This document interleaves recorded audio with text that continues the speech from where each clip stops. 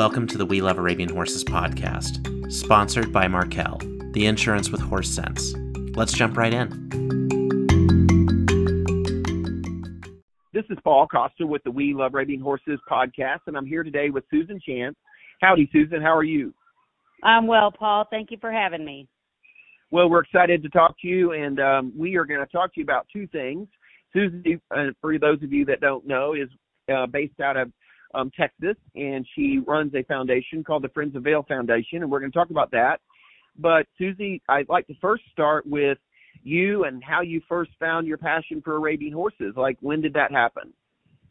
Well, when I was a young child, my cousins in Michigan actually had horses and showed on a 4-H level, and I'd gone to visit them at their barn where they rode in Holland, Michigan, and there was a little half Arabian, half quarter horse mare, and I fell in love with her, and of course begged my parents for a horse and went home. And on my 8th birthday, a 2-horse trailer pulled into our driveway, and they unloaded.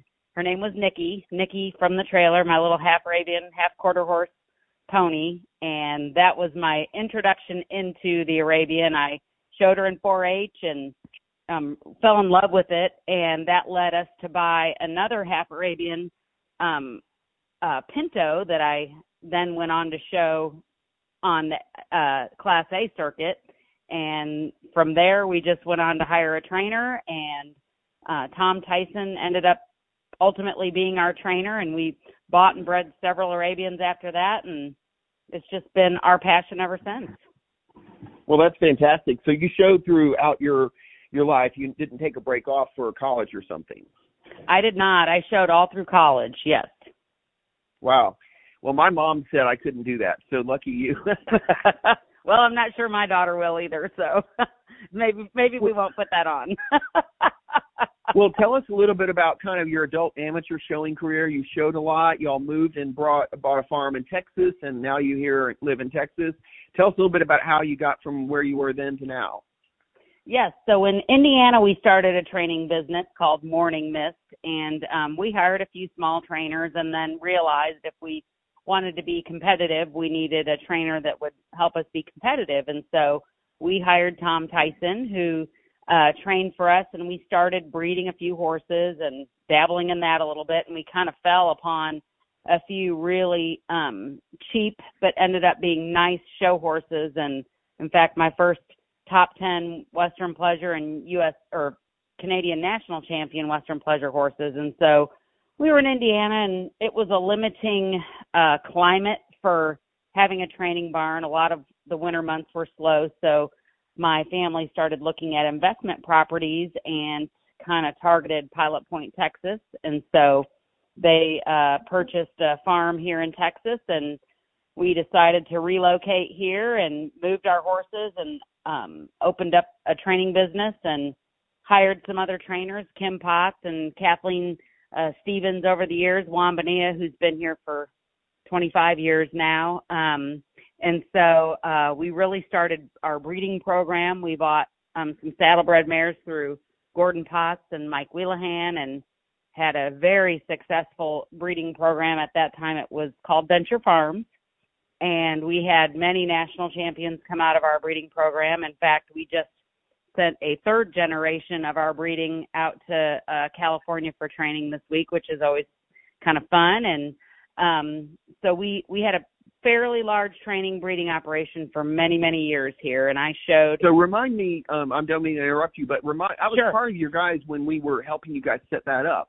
And when Yes. you bought that property, and I think the first we hired was Carol Stolman and Tom Tyson Yes. and Kim Potts. We're all part of your original team. I mean, you came down Yep. here and built something big right from the get-go. What year was that? It was 1995 when we bought the property. And Gotcha. we moved down that fall. Tom was there, and you and Carol came on immediately.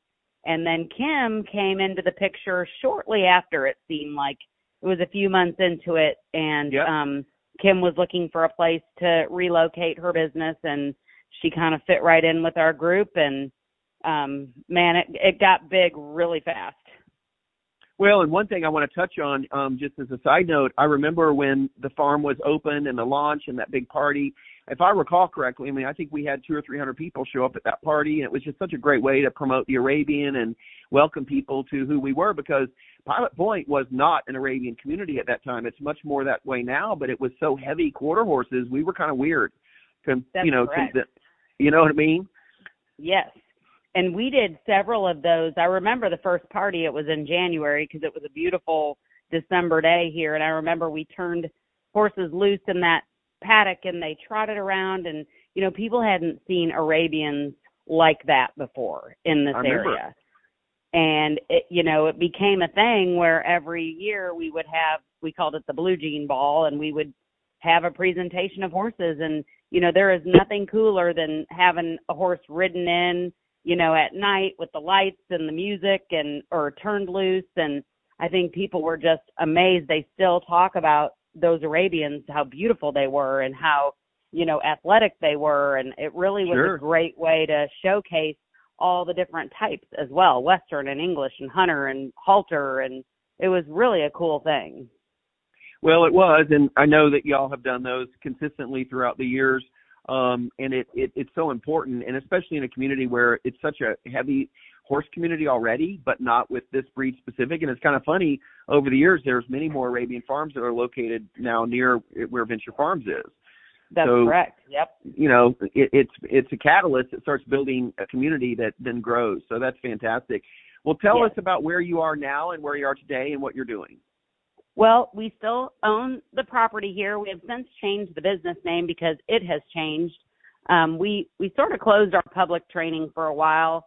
When I had my children, it was a lot to manage, and it just came where I wanted to be a mom more than I wanted to breed, 15 horses a year and deal with all that. So we kept Juan on as our personal trainer and kind of shut down the public side for a while. And we really focused on my girls. And I showed for a while until they got to the age where I married Chad Chance, who we've been married for 10 years now. And when the girls were little, we started taking them to open shows. They didn't even go Class A right away. We got a few nice Arabians from Drew Cederberg, who I know and she's been an Arabian enthusiast in her life, and she gave us some horses for them to start on, and we went to the little open show in McKinney, Texas with the girls. And I will tell you, to this day, their favorite horse at the McKinney show, and you see every breed, Clydesdales, Gypsy Banners, Ponies, their favorite horse is the gray Arabian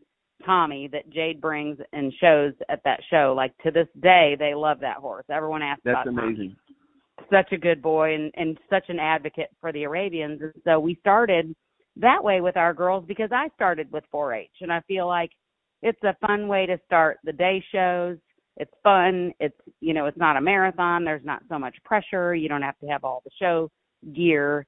And once we realized that they really fell in love with showing, then thankfully Chad and I had some horses that we bred, and I actually had a mare that I was showing with Jonathan Ramsey at Stokowski's, and this was in 2016. I had a mare that we had bred, and her full brother was the first $100,000 AEPA champion horse in our breed, which was super cool. And I had sold him as a young horse and went on. Joe Canarney bought him, and Joel Kiesner had him, and he won that class. And so this was a full sister. And so Chad and I were like, we're going to take her to Scottsdale. I'm going to show her. We're going to sell her. We're going to make big money on her. This is our plan. And so we went to Scottsdale, and I showed her in the AEPA or the Scottsdale signature class, the amateur to ride. And she was champion, of course. And as we were walking back to the stalls, Jonathan Ramsey, who was the trainer at the time, he told us, he said, I know you want to sell this mare and make big money, but he was like, I think this is Jade's walk trot horse for the year. And so anyway, it was good and bad because, if we had to buy her a horse, like he said, you're going to spend what you sell her for. If you want to buy one, she can win on. So we kept her. And the coolest part, to me, the biggest win as a breeder in my entire life was Jade went in and won the walk trot country at Youth Nationals on her. Our homebred To me, that's the biggest win as a breeder. When you can breed them and raise them and your kid can go national champion. And she was only 5. The mare was a junior horse, but such a good-minded mare. And Jonathan was right. It was the coolest thing. And Vale, Jade's younger sister, who was 9 that year, showed in the Walk Trot Western on a horse that Drew Cedarberg had given us. And she was top 10 and she was tiny. Vale was a tiny little kid. And we went home from the show, and Vale, man, all she wanted to do was ride English like her sister after that. I want to ride English because, Jade had been national champion. What a big deal, Sure. And so that's really what sparked the girls, love was, who doesn't want to go to nationals their first year out and go national champion? Right. But to have it be on a horse that we bred that was a junior horse, it was the perfect story for the Arabian horse. It really was. Like anybody could do it is what it felt like, the American dream of a breeder. I think I want to point out, you're not only 3 generations of a family, at least in the Arabian horse business, but you've run a major training operation. You've run the breeding operation. You've had this breeding program with winners, and now your daughter has won a national championship. There's just so many aspects of this story that I think are, elements of our industry: family, community, breeding, showing, winning, competing, enjoying our horses. It's a pretty compelling, example. For sure. Yep. It's been a pretty awesome ride. Yep. Well, listen, that brings us to kind of our second topic, and we want to talk about the Friends of Vale Foundation. So tell us a little bit about it and everything you'd like us to know so people know more about it and what you guys do. Yep. So this Nationals I'm talking about was Youth Nationals of 2016. So that ended about right now, end of July 2016, and we came home from that show. Like I said, Jade was 11, Vale was 9. We started the school year middle of August, and 1 week into the school year, Vale passed away suddenly in her sleep, very unexpectedly. It was August 31st, 2016. And so, of course, a huge shock to the community, to the horse world, everyone that knew her and loved her. And when she passed, about a week afterwards and after the funeral, Chad and I decided to start a foundation in her honor because of her love for the Arabian horses, her love of reading. She wrote a lot of books. She is now a published author. She was just a kid that loved life and loved Arabians and brought people together. And so we started this foundation in her honor. It's called Friends of Vale. And so we started awarding scholarships at the Arabian horse shows. We started at Region 9 and Youth Nationals, giving out small scholarships because we just felt very strongly about promoting education. Totally. Friends of Vale, the mission is to inspire learning, to strengthen community, and demonstrate the gospel of Jesus Christ. And so one of the biggest things for her was learning. And she loved to learn. She loved to write. She loved to read. She was just fascinated with education. And so that's really what the focus of our foundation is. Well, that's fantastic. And what a great story, and such a sad story, but it has such a nice ending. And I'm sure she's excited that her name continues today with this fantastic program to promote kids and education. For sure. Tell us a little bit about how people apply, or what is it? What do you do to go about getting interest options from the Vale Foundation?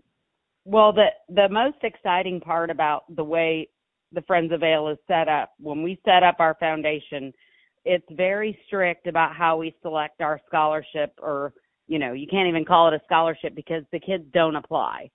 What the kids have to do is what we do is they have to enter the horse show. So we do scholarships at Scottsdale, Youth Nationals, and sometimes we've done them at other shows, but mostly those 2 big shows. They enter the show, and we randomly select classes that we are going to have an award given in. So randomly draw the classes, and then once we get to the show and we have the entries are closed, we randomly draw a rider from the list.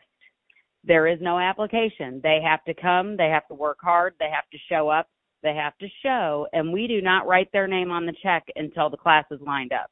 So if they don't complete the class, they don't receive the award. They just have to put their foot in and try hard and show, and they get their name in there.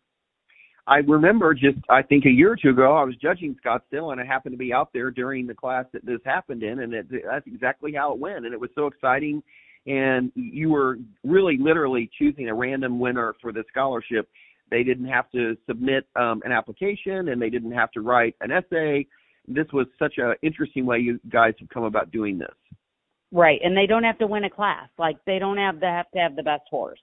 And it usually doesn't end up going to that kid, you know. Usually it ends up going to the kid that needs it, you know.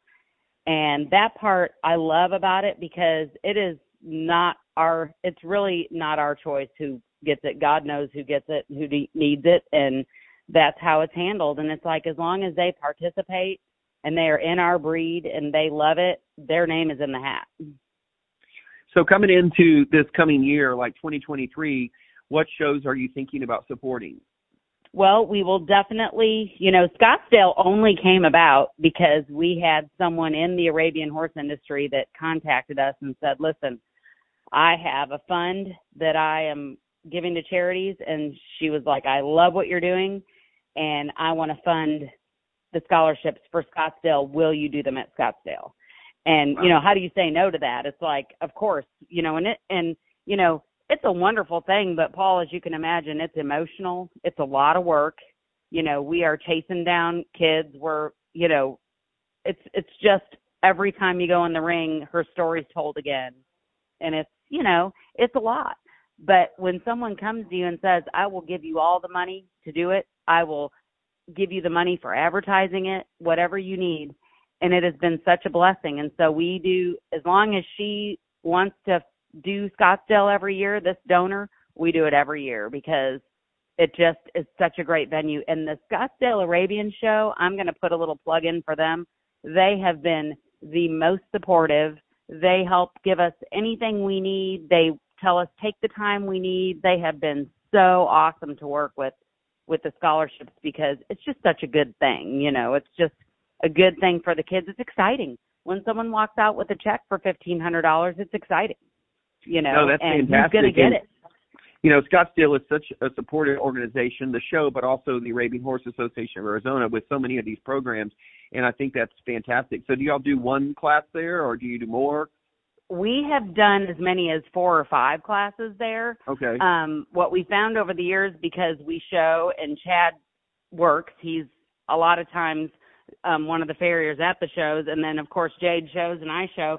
We've realized that fewer scholarships with bigger amounts have been more effective for the kids. So we've been doing like three $1,500 scholarships out there, and it's really been a great amount. Like, it really does impact a kid when they get $1,500. You know, it makes a difference. So, and they can use it for any educational activity. We've had kids use them for camps, for tutoring, for college admission, you know, all different things. But so Scottsdale has become one of our big places. And then we also have done scholarships at Region 9. When COVID hit, it kind of stopped that for a little while. And we're going to hopefully, you know, bring that back, because that is where Vale, she won the Walk Trot Western at Region 9 the year she passed away. And you know how competitive the Western is at Region 9. Like, that was the win of her life, other than her top 10 at Youth Nationals. And so our hearts, you know, really in Region 9 there for that class. I'm hoping maybe this next year we can start that back up. And then we've done some at the Texarkana. The Arkansas All-Arabian Club has been super supportive. Chelsea and Jeremy Harper are big supporters of Friends of Vale. We've done scholarships at their show in Texarkana. And then Youth Nationals is, of course, our biggest. We do 2 senior scholarships on senior night, and then we give random scholarships throughout the week there. And this year was our first year to give the scholarship in Ty Wallace's memory at Youth Nationals, and that was a $3,000 scholarship this year. Well, that's an impressive lineup, and I know you're going to continue doing more over time if you can, and continue running this program. It's fantastic. I really want to shout out to you and your family and Chad for building this. If people want to learn about it, what is your web address and what is the email address? So our website is friendsofvail.com, and it's VAIL, spelled like the town in Colorado, friendsofvail.com. And we have also published her first book. It's called Vail's Tales, and it's available on Amazon. You can buy it through our website or barnesandnoble.com. And then her second book is being published. It's in the process right now. COVID really slowed it down, but her second book will be out soon, and that's been something we've also awarded to lead line writers, and they're fantastic books. I mean, Vail was quite a writer, and that was her dream, was to be an author. And so she was actually a #1 seller on Amazon the year her first book came out. That's fantastic.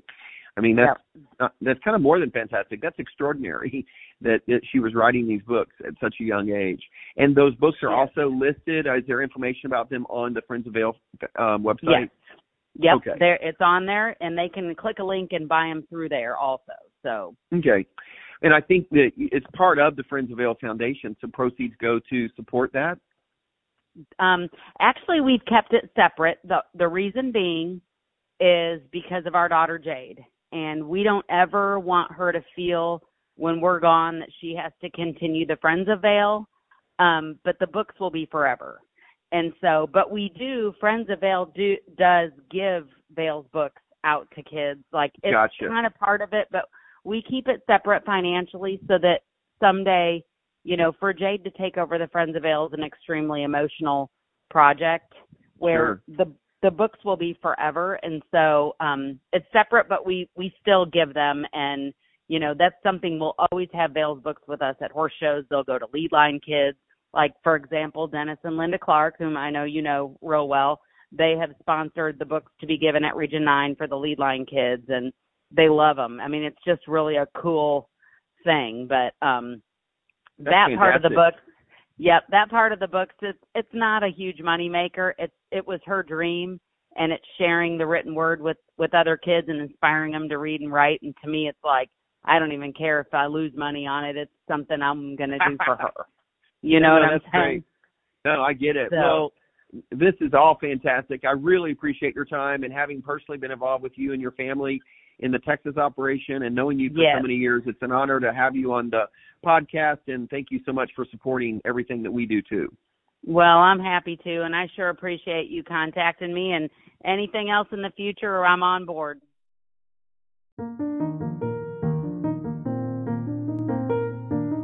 This is Austin, director of the We Love Arabian Horses podcast. Thank you so much for listening. If you liked what you heard, make sure that you click subscribe on your preferred podcast platform. Comments, questions, guest ideas, feel free to send me an email at austin@welovearabianhorses.com or just use the Contact Us button on our website at welovearabianhorses.com. Thanks for listening.